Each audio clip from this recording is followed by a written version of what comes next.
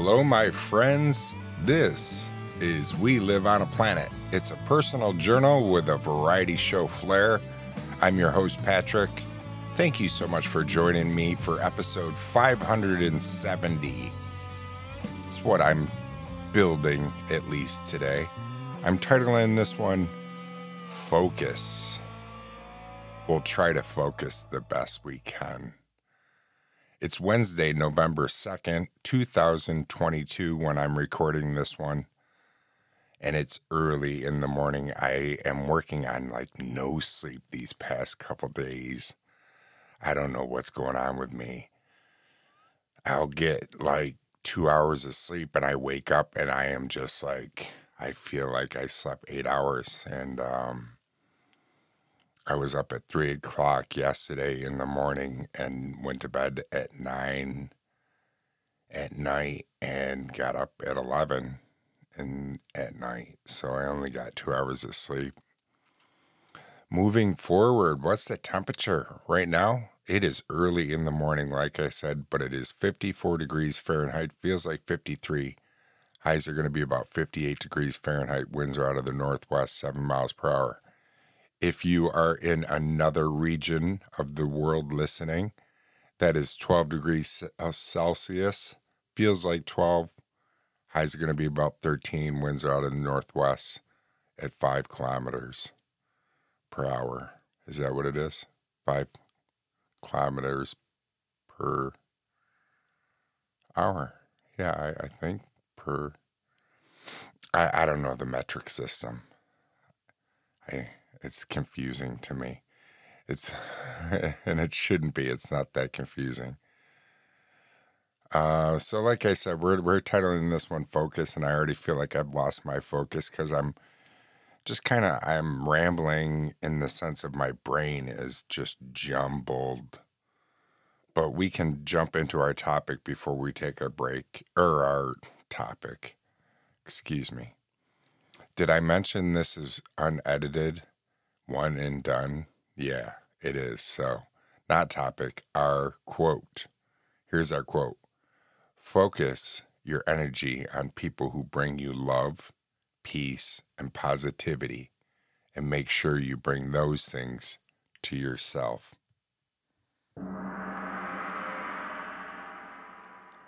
So that's why I titled this one Focus. It's not really about focusing in the sense of me focusing, but you do have to focus your energy on people who love you and bring you love and bring you peace and positivity. Focus on those type of people, and then you have to bring those things to yourself. You got to have inner peace with yourself. And my quote on the last show was about living in, how our past, we live in the past and remember the past differently than what it was. And I have a lot of past memories that just came up with me. And I'll tell you about those when we come back. Stick around. All right, we're back. Past memories. So how am I having past memories that just came up? Well, after 40 years of having an stand-up arcade game in our family, an end of an era has come to an end. I sold the game. The stand-up arcade game was called Pengo, Pengo. You were a penguin pushing ice blocks, trying to squish these snow bees. We obtained it in 1982,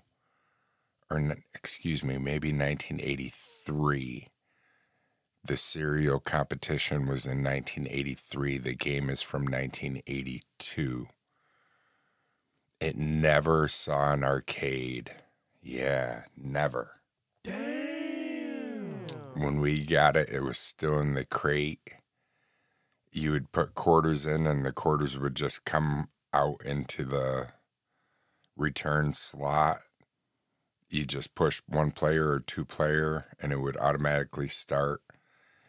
We had the all 3 sets of the keys to it, and you could open up the back adjust the chips to get to where you had, instead of 3 penguins, 5 penguins to start off with for lives. You could make it to where you would get a bonus at 30,000 instead of 50,000. You could make it a little easier, and you could turn the sound down. But even with the sound down, it was still so loud because it had to compete in an arcade with all the other arcade games that were out at the time in the 80s, when everybody was just pumping quarters into those things. I'm one of them. I'm guilty. I spent a lot of time in the arcade growing up, and so I have mixed feelings about it, but it went to a good home. I know it's going to be loved. It needed to be fixed. It still plays. The game is still self, it works. The light comes on and everything, but the monitor itself stopped working. And so the gentleman who bought it is a collector, and he's got to have it fixed. And he told me it would cost at least $150 or more to get the monitor fixed. And it is a beast of heaviness.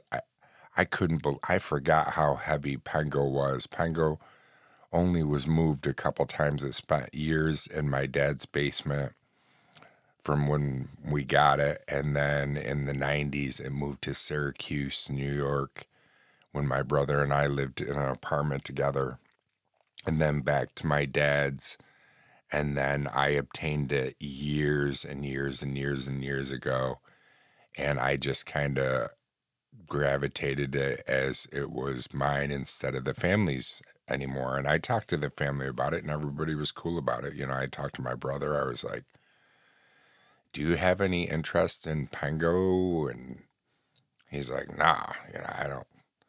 But to me, I was 12 years old, and it just has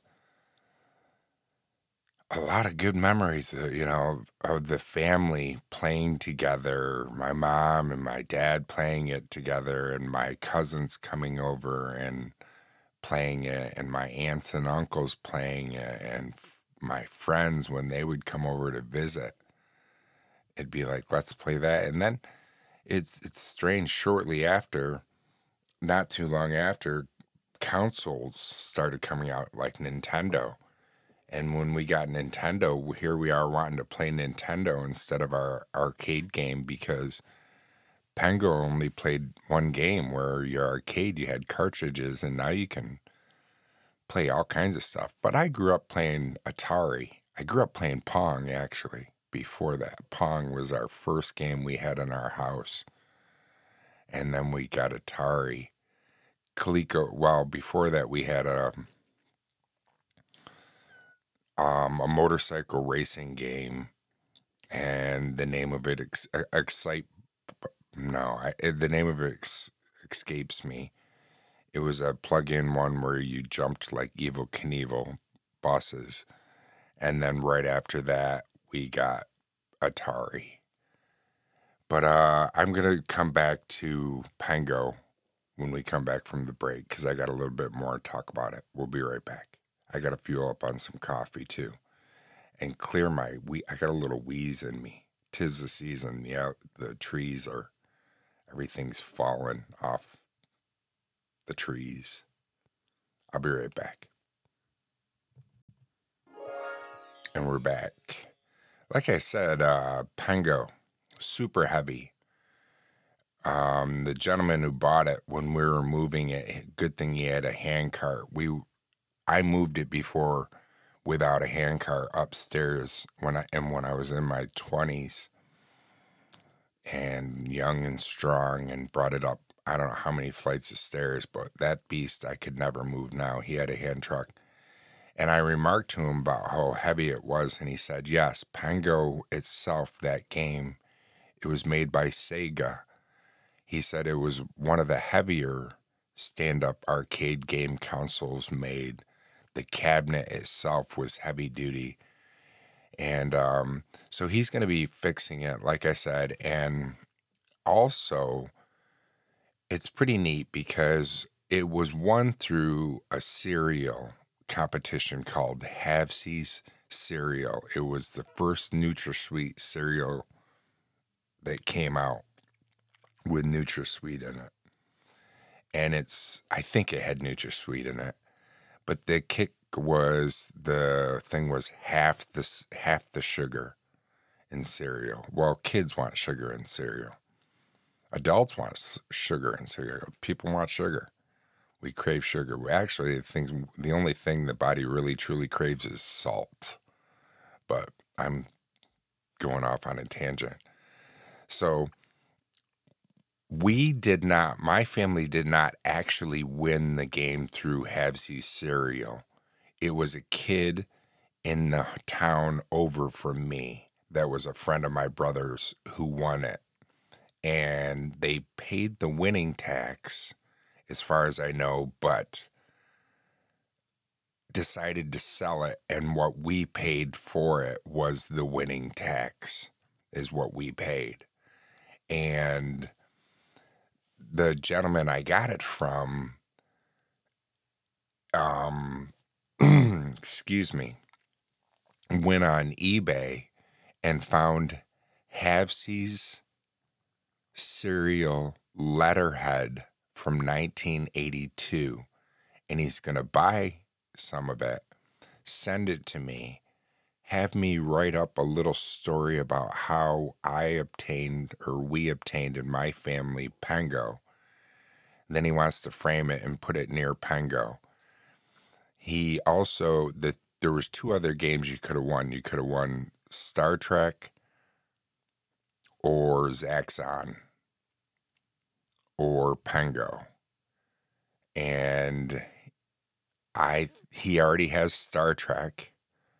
Now he has Pengo. I don't know if he has Zaxxon, but if he has all 3 of them, he's completed his collection of winning games from a failed cereal that is no longer around. I've never been on eBay. He offered for me to buy them on eBay for him, and he would have paid me the cost of what it would have cost me. But I've never been on eBay. I've never sold anything on eBay. I've never bought anything on eBay, but it made me curious about eBay. So I went on and I saw on eBay, by the way, they have a ROM, ROM, Space Knight from 1979 for almost $500 they have for sale, which is a toy from Parker Brothers, which is now Hasbro. And they only made like 200,000 of these toys were sold in 1979. And the guy wants 500 and he only has one accessory with it. I have a working Space Knight, ROM Space Knight with extras. Just a leg for him was $35. And then one accessory, like a gun for him, was $35 or $45. Now that means you got to find a buyer for it, but it is a Marvel character, ROM is. So if they end up making a ROM movie and having that, wow. But that thing is not for sale. I had it out standing up in my living room on a shelf, just kind of getting dusty, with some of its props around it, battery still in it. And once I found out the price of it, what it's worth, I took the battery out, wrapped it up pretty good, put it in a safe place, and that is not for sale. I sold Pengo, that was hard enough, but ROM is now in a safe place. And I feel bad about selling Pengo because I feel like I sold a family heirloom, like that's something that could have been passed down to my family, but it was such a heavy beast and such a big thing too. Big, huge hunk of furniture. All right, stick around. We'll be right back. I got some more rambling.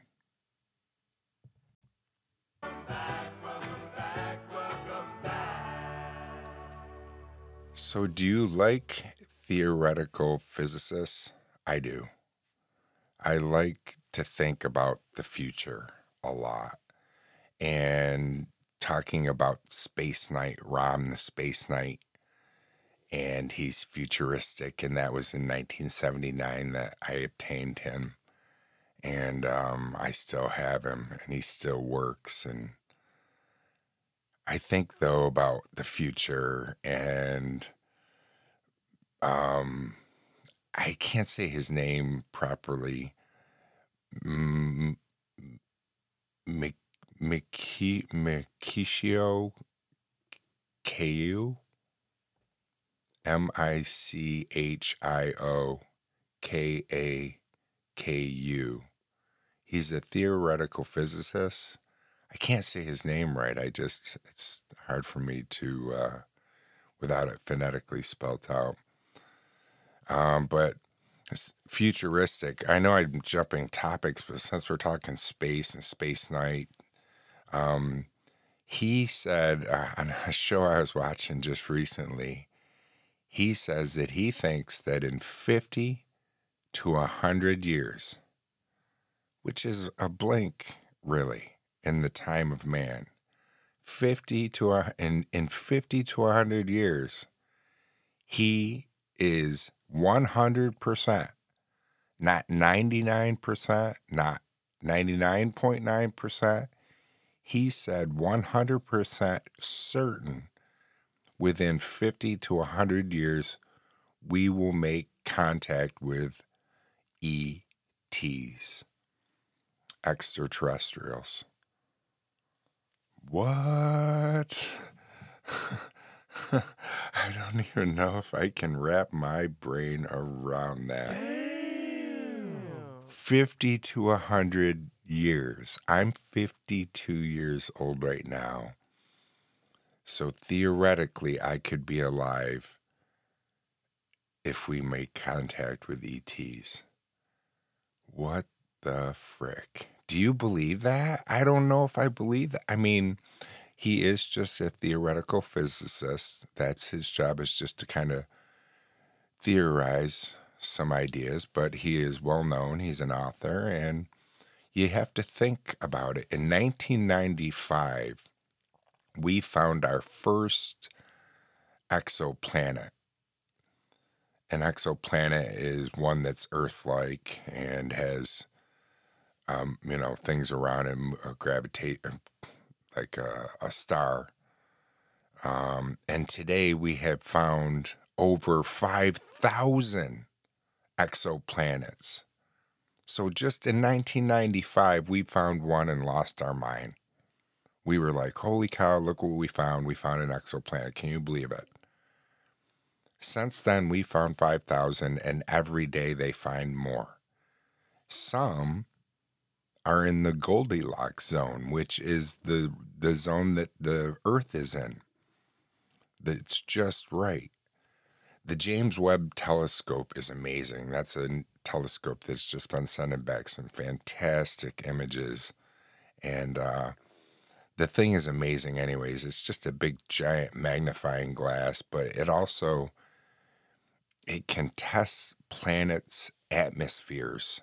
So its job is really to seek out these exoplanets in these Goldilocks zones and then get close enough to them, test their gases and their atmosphere that's coming off from them. If they're finding things that aren't occurring that should be occurring through science, like what the universe would explain, then they know there's probably life down on that planet. Such as, like right now, the Earth, if you were to observe it from space and then be able to use the James Webb Telescope on the Earth, you would observe that we're giving off gases, we're chemicals are coming off from the Earth that aren't naturally occurring from the Earth. And so if we find planets that are giving off chemicals that wouldn't be naturally occurring, then we can assume that there's life because there's some industrial something going on down there pumping gases like we do here in our planet that we live on. Wow, right? Wow. That's just something to chew on. We'll be right back.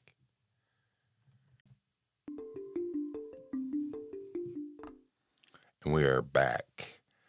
So I am going to be a lonely guy in just a little while. My wife she is heading out of town. But hooray for her. She's going on vacation and she's going to have fun with her best friend out in Atlanta. So I'm happy for her. You know, I'm going to be lonely, but she's not going to be gone for too long. Besides my best friend, Corey, who was my only friend, besides you guys are my friends. And I mean that, it sounds so corny, but it's true. You're my motivation to keep going because you're still listening. You still want to hear what I have to say. So when I look at my numbers, people are still listening. So I say, I might as well keep podcasting. But so besides my best friend, Corey, she's my best friend. So it's going to be hard to be without her. And we spend an awful lot of time together because we're home together quite a bit. And we don't do much. We're kind of homebodies. All right. So, yeah, she's taking a little trip. And I wanted to pull up some... I'm not going to the History Channel's website. I'm not going to go to the facts site today. But I did want to do a Did You Know? Did you know the emotion recognition software used to examine Leonardo da Vinci's Mona Lisa determined that she is 83% happy, 9% disgruntled, 6% fearful, and 2% angry. So there's a recognition software that can... And then I typed in, I'm feeling curious. I haven't done that in forever, but that used to be a staple of We Live on a Planet.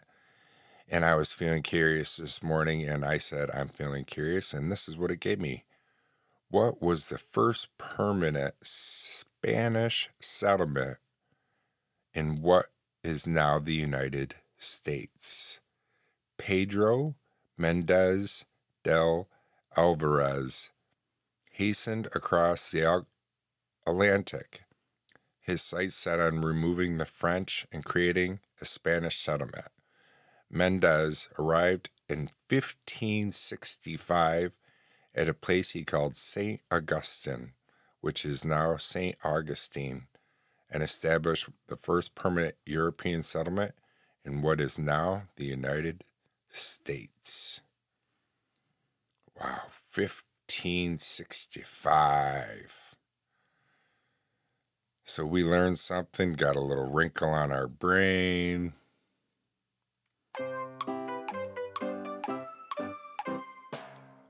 Got another wrinkle on our brain, a big one, thinking about what theoretical physicists say that in 50 to 100, 100%, he said. 100%. I mean, granted, he's an older guy. He's in his 70s, so he can say that and be wrong, and nobody's going to call him out because he's not going to make it 50 to 100 years. I think, though, in 50 to 100 years of where we'll be because of where we are now from just 50 years ago or 100 years ago or just 150 years ago, around the American Civil War time. We've come so far. And how far we've come in flight is amazing to me in a short period of time. And now how SpaceX and the other, can't remember Virgin Mobile or Virgin and SpaceX and Elon Musk and all those guys, the big boy toys that they're playing with, they land like, they take off like a rocket and then come back down and land, and it makes the space shuttle, I mean, the space shuttle was so futuristic looking to me, but now when I see these ones that are coming down, they almost look computer generated. It almost doesn't even look real. You're like, wow, this is happening? Yeah. Speaking of happening, an episode of We Live on a Planet just happened, and we're finishing it off. And I want to thank you. Please stop by my website, WLOAP.com. Contact me. Leave me a voicemail. I'd love to hear from you. Tell a friend about We Live on a Planet. It's the best way we gain some wheels. People learn about us. I'll talk to you again real soon. Do your best to stay curious and not judgmental. Peace.